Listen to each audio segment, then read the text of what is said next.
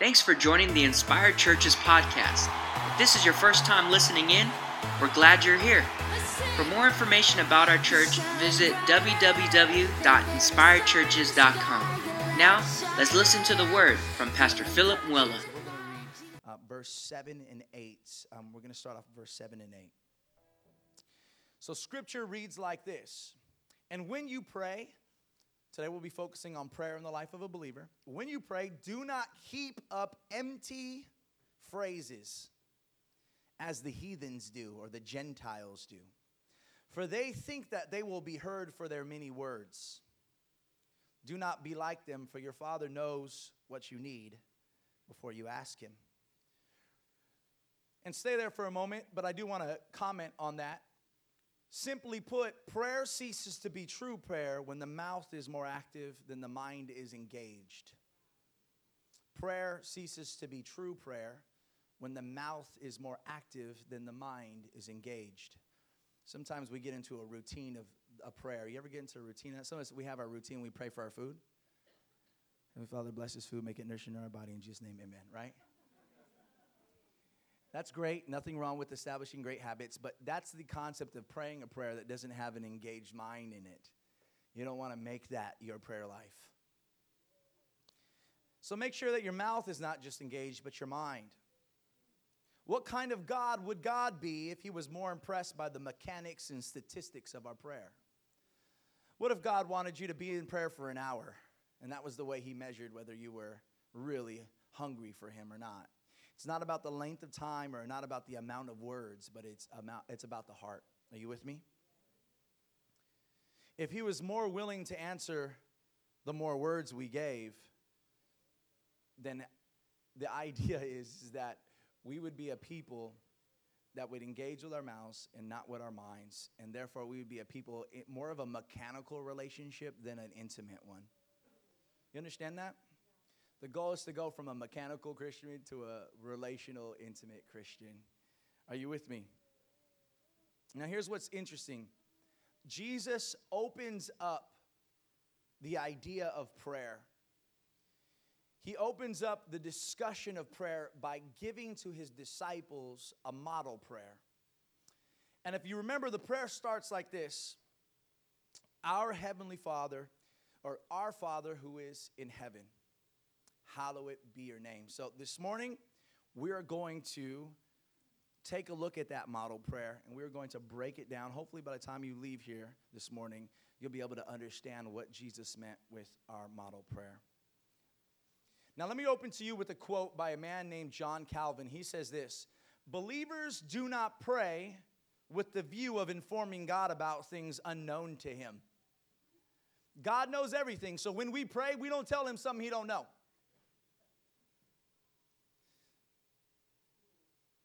We don't inform Him about things that He does not know or excite Him about the things that He's supposed to accomplish. We don't urge Him as though He's reluctant.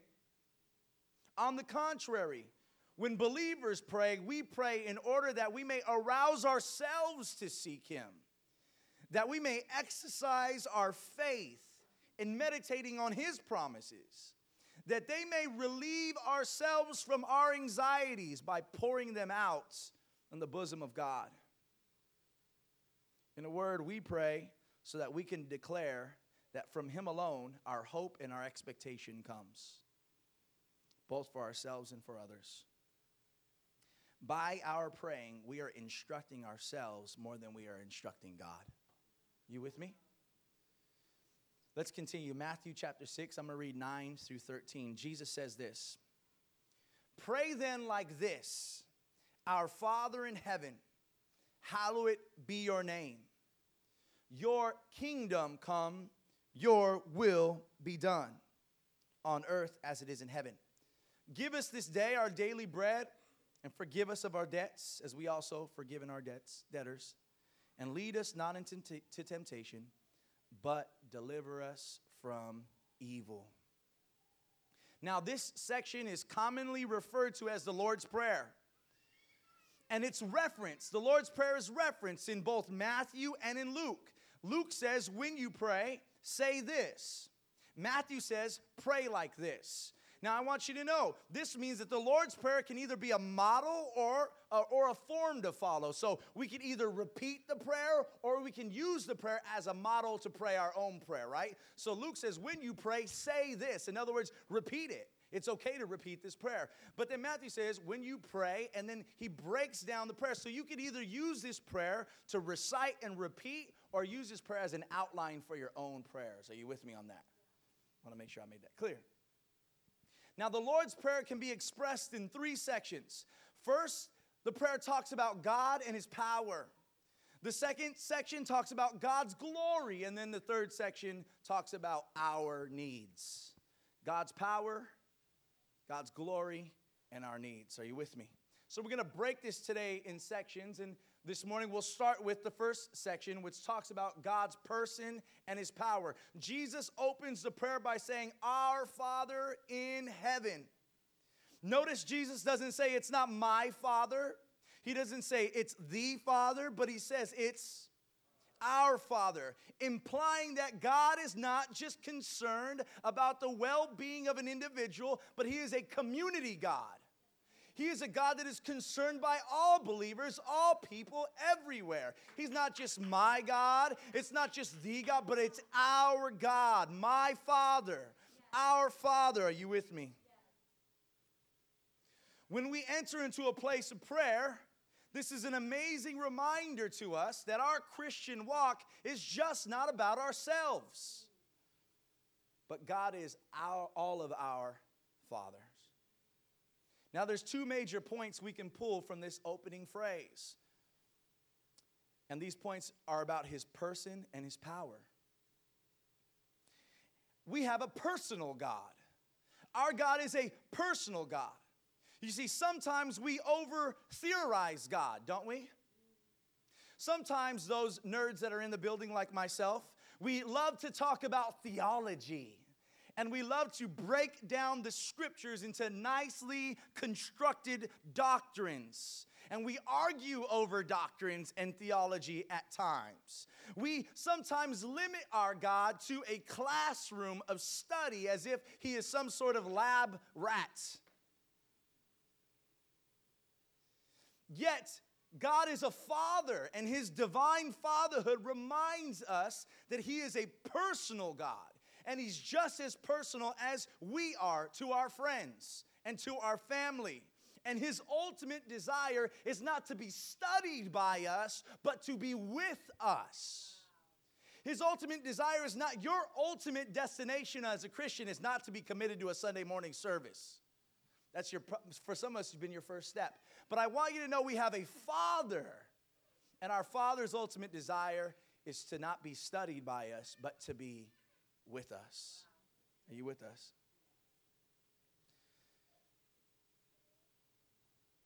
That's why Jesus says, when you pray, go into a room and shut the door. And pray to your Father who is in what? Secret.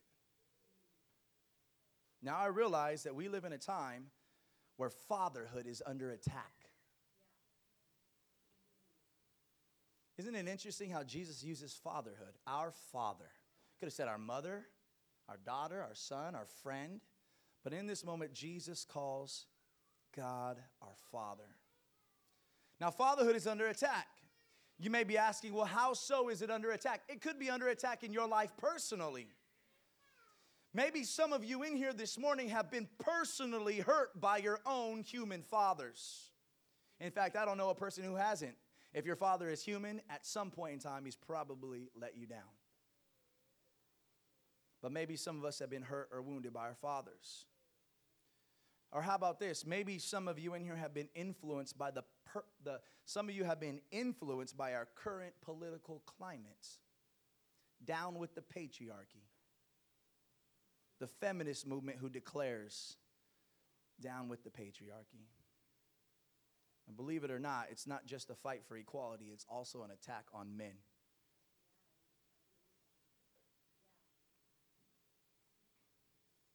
You know, I'm all for equality, but not at the purpose of putting someone down or stepping on top of somebody to get it. And I want to let you know that Jesus says, our Father, and that sometimes it's hard for us to understand this prayer, understand God as a father, because either personally the fathers we've experienced have let us down, or we are part of a political climate or a culture that seems to look down on fatherhood. It seems to look down on those things. Are you with me? But as Christians, we should know that the God we serve is not a monster who terrifies us with cruelty. Nor is he the kind of father that we have either read about or personally experienced. He's neither absent nor abusive. He is neither a liar nor a drunkard. But God himself fulfills ideal fatherhood by loving and caring for his creation. God is personal, but I also want you to know he is powerful. Our God is not only a God that's good, but he's a God that's great. When Jesus says, our Father who is in heaven, he's not just referring to God's residence, but he's referring to his authority and his power as creator and ruler of all things. He's referring to his majesty, his government, his governing authority. What Jesus is doing is helping us to understand a radical truth about God. When we go to him in prayer, we are getting access to the one who combines fatherly love with heavenly power. And I'm going to say that again because that preaches to me. When we go to God in prayer, we are going to the one, and we are getting access to the one who combines fatherly love with heavenly power. What a concept of love and strength. Now, here's a very important truth. Jesus is not teaching us prayer etiquette. He's simply giving us this truth. But before we pray, it's a great idea to spend some time focusing on who God is in person and in power. So the next time you step into your prayer closet, or the next time you pray, and before you get into your prayer, why don't you focus on how good he is and how powerful he is? Are you with me? Now watch. When we dwell on who he is, we are then prepared to pray a prayer in its proper order. When we think about a personal, loving, yet powerful God, our prayers are affected in two ways. First, God's concerns become priority. And secondly, our own needs become a reflection of his heart. When we put God in his proper place, when we think about who God is in person and in power, we then are able to move forward in our prayer and pray in a proper priority.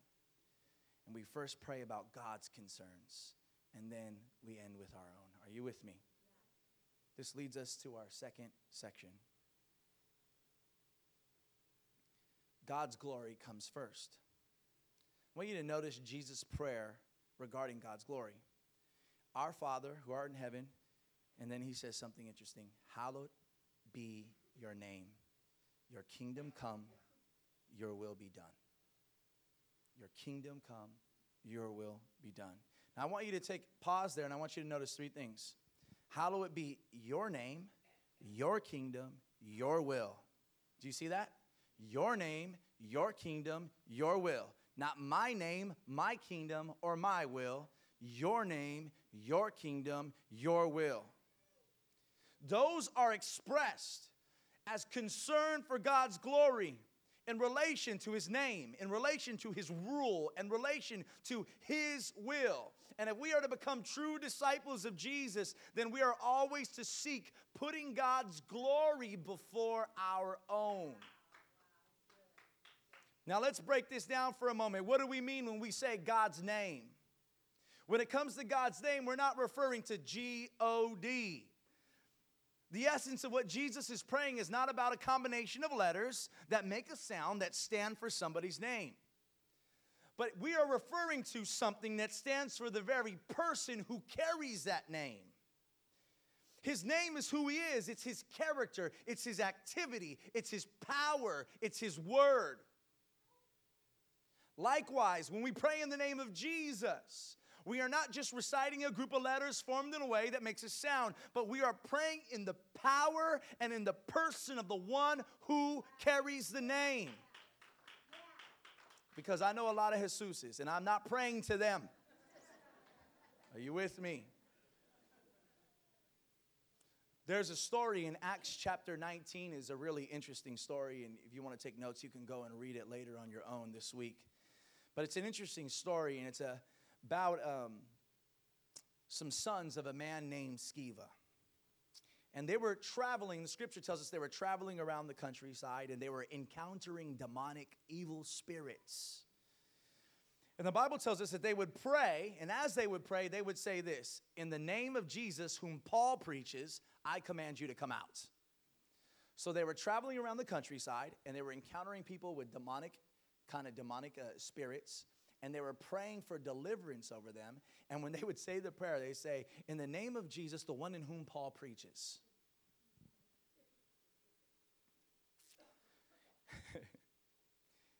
And then they would say, I command you to come out.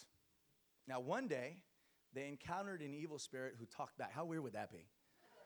Talked back, right? Just totally weird, creepy, all the other things. Sure does. One day, they encountered an evil spirit who spoke back to them. And this is what the demonic spirit said.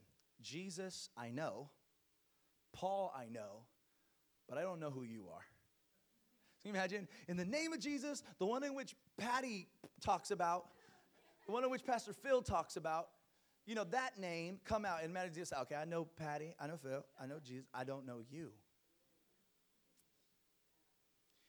And the Bible tells us that the man with the evil spirit jumped on them, beat them, and they ran away naked. Now, here's what I want you to know. It's not just about knowing the name, but it's about knowing the name. It's not just about understanding the name, but it's about spending time with the one who carries the name. It's not that you know Bible verses, but it's you know the one who has authored those verses. When you pray in the name of Jesus, it's not just this magic genie. Well, I said in the name of Jesus, so it's going to happen. It's walking in and carrying an understanding in and being one who has been affected by the person that carries the letters, that makes a sound, that has that name. Are you with me?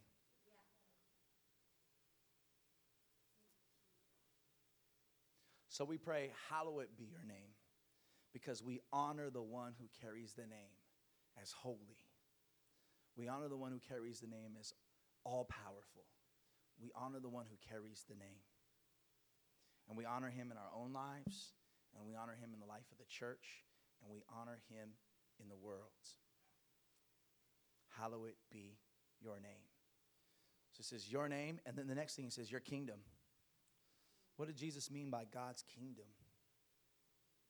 Well, when you hear God's kingdom or the kingdom of God or the kingdom of heaven in Scripture, you are hearing something that is referring to God's royal or kingly rule. Almost like jurisdiction. You understand that? You know, there's jurisdiction. So far, there's the Hayward Police, there's a Fremont. Everyone has a jurisdiction. So when you're hearing about God's kingdom, you're hearing about God's power, his jurisdiction. Now listen. Whether we say it or not, God is already ruling and reigning and absolutely sovereign over nature and history. Yet, when Jesus came, he announced a new and special break in God's kingdom. Listen, Jesus, when he walked this earth, he said, repent, for the kingdom of God is at hand. To pray God's kingdom, to pray his kingdom come, is to pray both that it may grow through the church's witness of Jesus and that it may consummate or come to its fullness when Jesus comes back. When we pray, your kingdom come, we are praying for the church to take its rightful place, not on Sunday morning, but in the world.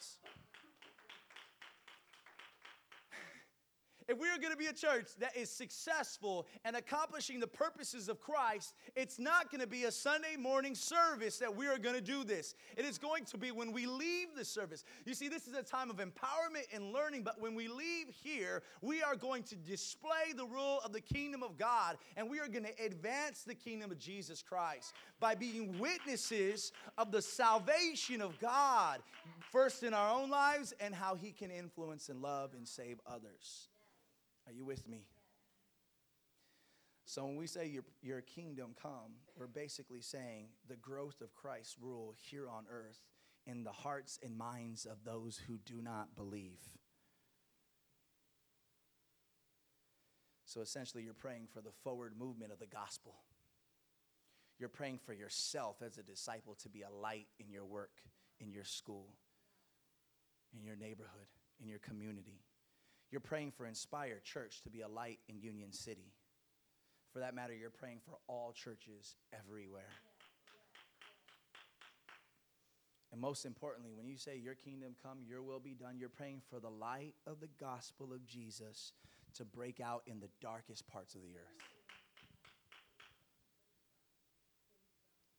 He says, your name, your kingdom, and then he says, your will be done. I love this quote. Listen to this quote. The will of God is good, acceptable, and perfect.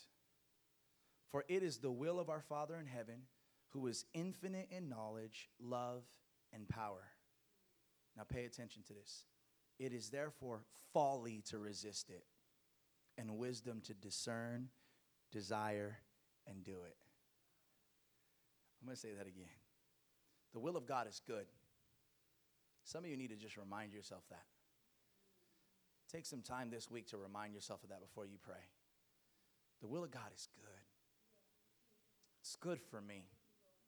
In fact, it's the best thing for me. You know, the will of God is acceptable. I receive it wholeheartedly.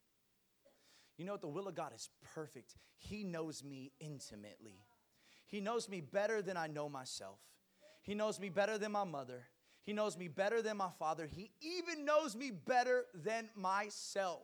His will is good. His will is acceptable. His will is perfect. And if it is good, and if it is acceptable, and if it is perfect, then why should I be afraid to be obedient? Why should I be afraid to trust? Why should I be afraid to step out? Why do I have fear? Why do I doubt and lack courage if it is good, acceptable, and perfect? Why do I trust myself over God?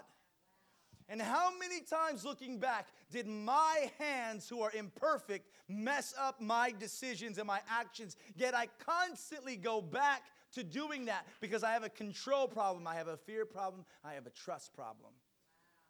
And so before we pray that prayer, we must remind ourselves, God's will is good.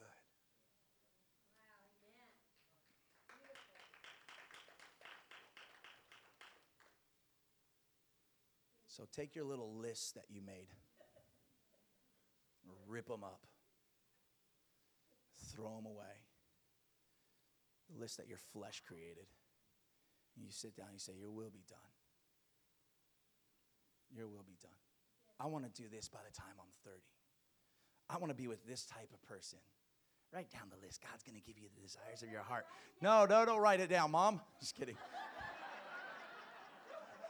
Wait, Mom, don't be writing. We got too many single adults in here. Wait, let me finish before you write your list down. We're going to write a list, but you got to let me finish. I know my auntie's got her back.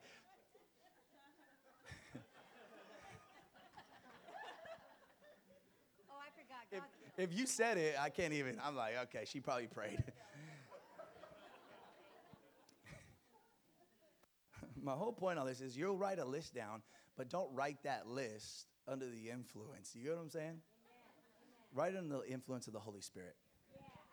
All right, so we're together. I know my mom believes that. I just want to make sure I got to my point, you know? Mark, we're going to have to edit that on the podcast.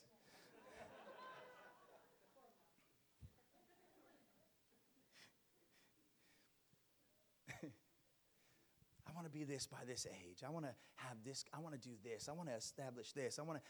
Look, nothing wrong with making great goals and successes, but have you prayed? What influence did you create that list under? Is it the influence of material gain? Is it the influence of wealth? Is it the influence of what this culture and what the media projects it to you? What influence are you under? Was it under the influence of the flesh or influence of the spirit? And we have to remind ourselves, and I have to remind myself, because all of us have to continually make sure we are under the right influence when we make our lists.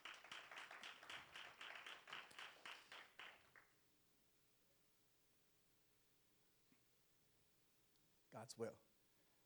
Now, before we get into the final section of the Lord's Prayer, I want to draw your attention to the role of the upside-down kingdom that has played in this prayer so far. To pray the Lord's Prayer with sincerity has revolutionary implications. We are constantly under pressure to conform to the self-centeredness of our culture.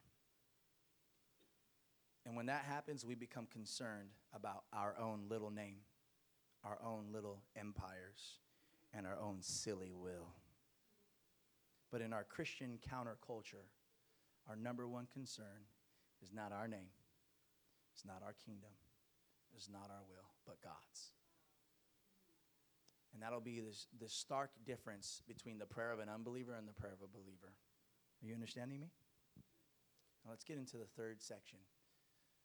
God's power in person, God's glory, and now we get to talk about us, our needs. So I was like, I don't even want to talk about that no more. But look, by knowing his place, we understand our place. And it's with humility, after we sought after his desires, that our desires are humbled and they reflect our needs. Instead of a prayer list that reflects our pride, we gain a list that reflects our trust in God. Instead of a prayer list that reflects our pride, we get a prayer list that reflects our trust in God. You know, a lot can be said about a Christian's maturity by looking at their priorities in prayer. Now, I want you to know that there are three things in the needs section that we're going to talk about. It says, give us this day our what? Our daily bread. We're going to talk about bread, we're going to talk about forgiveness, and then we're going to talk about deliverance. Let's talk about what Jesus meant by bread. Now, as much as I'd love to over-spiritualize this and mean it to refer to reading your Bible, because in Scripture, bread, Bible, we can talk that way. I don't think this is what Jesus was saying. I think Jesus was referring to those needs necessary for the preservation of our life. I think God is concerned. Bible says, and we're going to talk about this, we're going to talk about anxiety in a couple of weeks, but Bible says if he can clothe the lilies and he can feed the birds, how much more so will your Heavenly Father clothe you and feed you? Why do you worry? Why do you doubt? It says they neither toil nor tarry, and they're fine. Why do you worry? I think Jesus was referring to our needs, those needs that are necessary: food, shelter, water, clothing, our health in general. But on the other end of that, I want you to know that Jesus means our needs and necessities, not our luxuries. It's really important to add that Jesus used the word daily bread. Jesus wants his followers to be conscious of a day-to-day dependence on God for even the most basic of things. This is not just a prayer for the distant future, but it's a prayer for immediate, today's nourishment. We must learn to rely on God in prayer daily. He talks about forgiveness, right? He says, forgive us our debtors as we forgive those who trespass. Forgive us our trespasses as we forgive those who trespass against us. Just like food is indispensable to our life, so to the health of the body, forgiveness is indispensable. To the health and life of our soul, forgiveness is indispensable. If you go without eating, if you go without drinking, you could possibly die. If you go without eating and drinking, you will be malnourished. If you go without forgiving, your soul will be strangled to death. The phrase our debts refer to our sins because sin is likened to a debt. Because in a debt we need to repay. But when God forgives, guess what? He drops all the charges and requires no penalty to pay. Well, let me erase that. He drops all the charges, requires penalty of payment, but Jesus puts his blood on the penalty. And it's his blood that paid for your sin. That's why Paul says, therefore you are not your own, but you were bought with a price. Honor your bodies in that manner. Your body is not your own. It was bought with a price.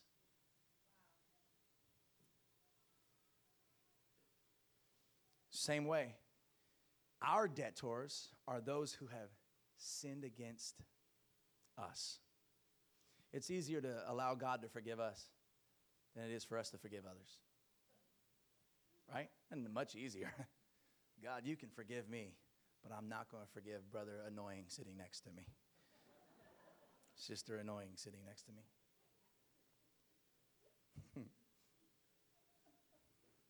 I want you guys to understand this. Why did God put it in that order? My debts, and then forget the debt of others.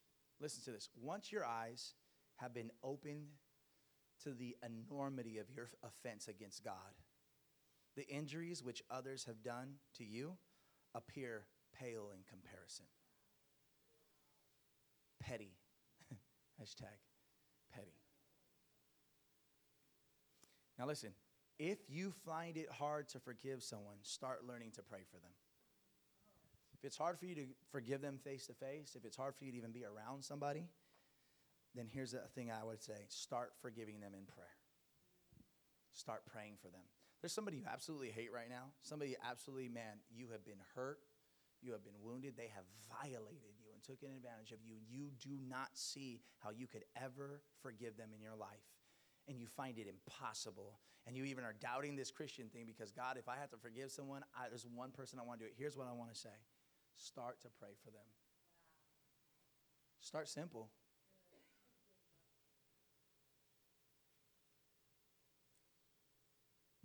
The more you pray for them, the more your God will soften your heart. You with me? Forgiveness. And finally, he says, deliver us from evil. The prayer ends with a powerful plea. Deliver us from evil. Now, there's 3 points I want to make here. I think it could be best said, deliver us from the evil one. It's Satan that we need delivering from. Like I just said, deliver us from the evil one. It's important to understand it's not God, but the devil who tempts God's people to sin. And so, it's the devil from who we need rescuing from. When we pray, deliver us from evil, we are praying, Lord, deliver us from the enemy, from Satan's hands, who tempts us and wants to bring us into a place of sin. He tempts me with drunkenness. He tempts me with different things in my life. He tempts me with lust. He tempts me with getting high. He tempts me, can I preach a little bit? He tempts me with doing things and crossing lines and boundaries that I know God has lovingly set before me. This is the enemy is tempting me. God, provide a way of an escape. Empower me. Help me to overcome because it is the enemy that is behind this temptation. It's Satan we need delivering from. Number 2, and our prayer is not a prayer to avoid, for it's impossible to avoid temptation. Have you ever walked through the mall? If you want to avoid temptation, you have to lock yourself in a closet, close the lights, but then even there, you're stuck with your brain. It's a prayer not to avoid, but to overcome. Are you with me? I want you to know Scripture teaches us that trial and temptation are good for you. It's good to encounter them. Scripture teaches us, in fact, that when they do occur, to count them as joy. How can I be joyful when I'm going through a storm? How can I be joyful when I'm experiencing temptation? God, you must be crazy. This is not a joyful time in my life. It's not a great time. I am sad. I am down and out. I feel frustrated. How do I count this as joy? Well, it's real simple. God says you count it joy, not because of the temptation or not because of the storm, but because the temptation and the storm are being used to produce something inside of you. It's producing something in you. And therefore, I am joyful, not because it's happening to me, but when I come out of it, I am going to be conformed to the image of Christ. Your Christianity is not an opportunity to go into a space where nothing ever happens to you. Ask some Christians. In fact, sometimes you give your heart to the Lord, it looks like it gets harder than easier. Temptations don't automatically stop. Storms don't stop, but we count it as joy because we understand that there's a production. You know what's so crazy is that even what Satan tries to do against us works for us. Isn't that crazy? Even what Satan does to harm us, God turns around for his glory.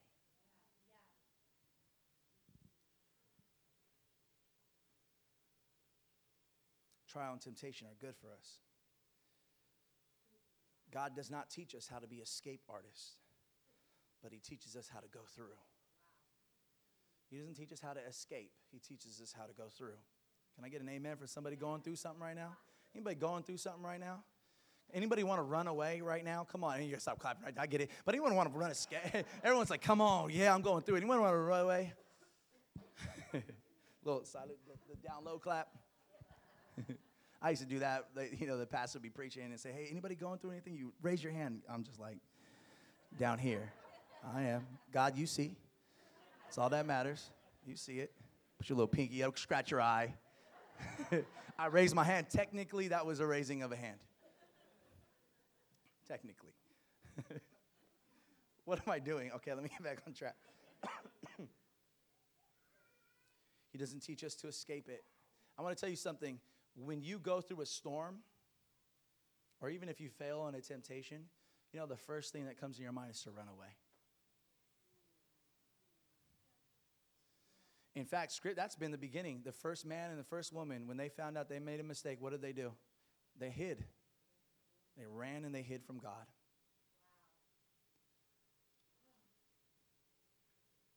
But the prayer we're praying is more about learning to be overcomers than avoiders.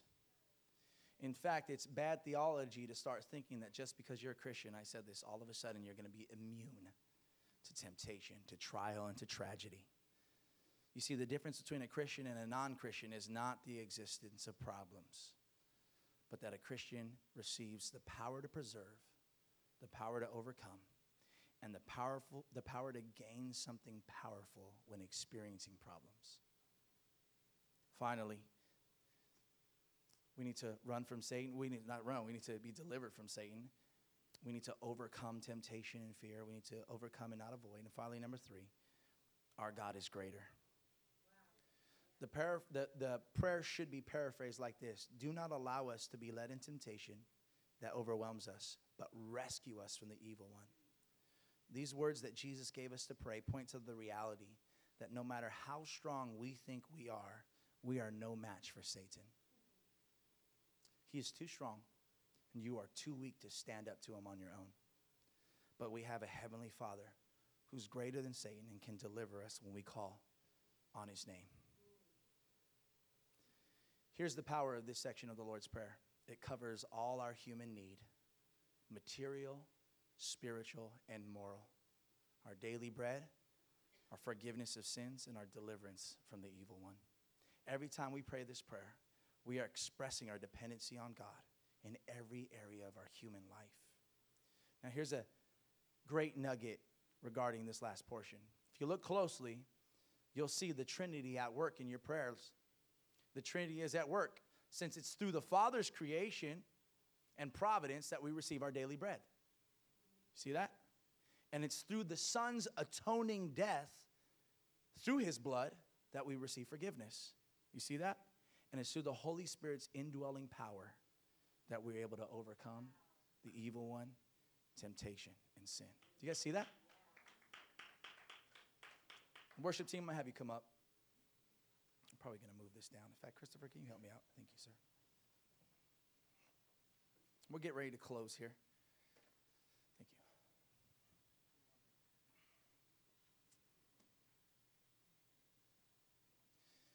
I want to conclude by making a few comments. When Jesus talked about prayer, he said, don't be like the hypocrites. He was referring to the Pharisees. They pray, right? And they want everyone to see them pray. Then he also says, don't be like the heathens or the Gentiles, for they use a lot of words. So the error of the hypocrite is selfishness. Even in their own prayers, they're obsessed with their own self-image. They want people to see how holy they are. And the error of the heathen is mindlessness. They just babble. They don't think about what they're saying because they're only concerned with volume and content. There are other religions that will teach you to meditate and back and forth, and it's just psychobabble. That is mindless.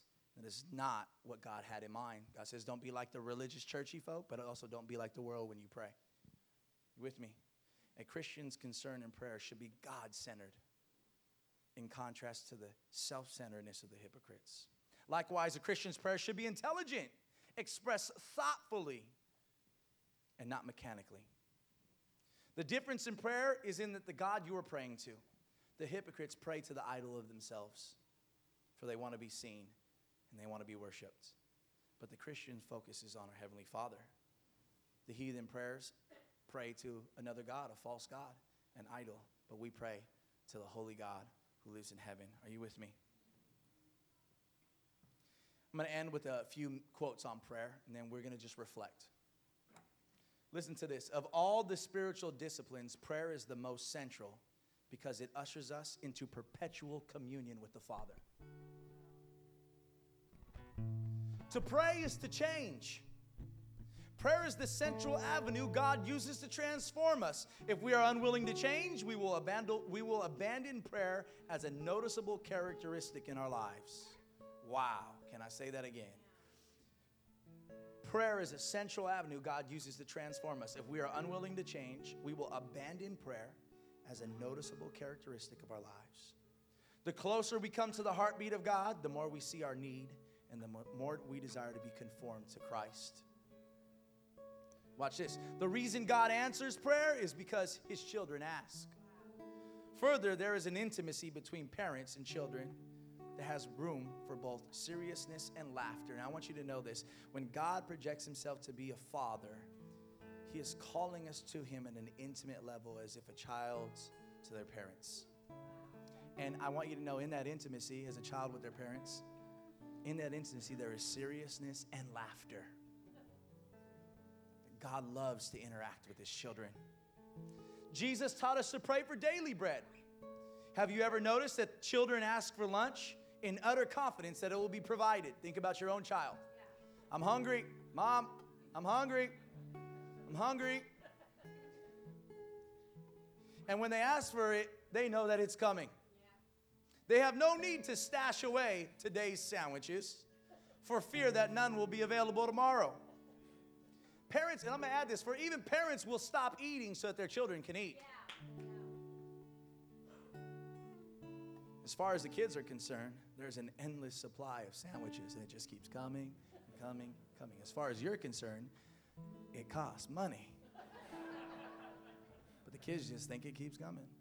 I remember my dad, he's the type of father we'd go and eat, and if I was probably 8 years old and I wanted a ribeye, let him get it. If I wanted salmon, I get it, right? I'm a spoiled brat, I know. Thanks, Dad. Hi, Mom. She's getting me back. But as far as we're concerned, there's this endless supply. Now watch. Children do not find it difficult or complicated to talk to their parents, nor do they feel embarrassed to bring the simplest needs to their parents' attention. Neither should we hesitate the simplest request confidently brought to the Father. Are you guys with me? When you pray, think about your children and think about how you respond to their needs, to their cries, to their wants, to their desires. Think about how you discipline them. Think about when you tell them no, you understand why. They may not get it. They may feel like the world's falling apart. They may be angry with you, but think about why you've done it. And when you enter into prayer and you say, "Our Father," you're understanding. Understanding. Let's bow our heads. Inspired Churches aims to be a church that the city loves. We hope you enjoyed this week's sermon. Come back next week as Pastor Philip continues on the 6-part series. For more information about how you can get involved or about our community, visit www.inspiredchurches.com.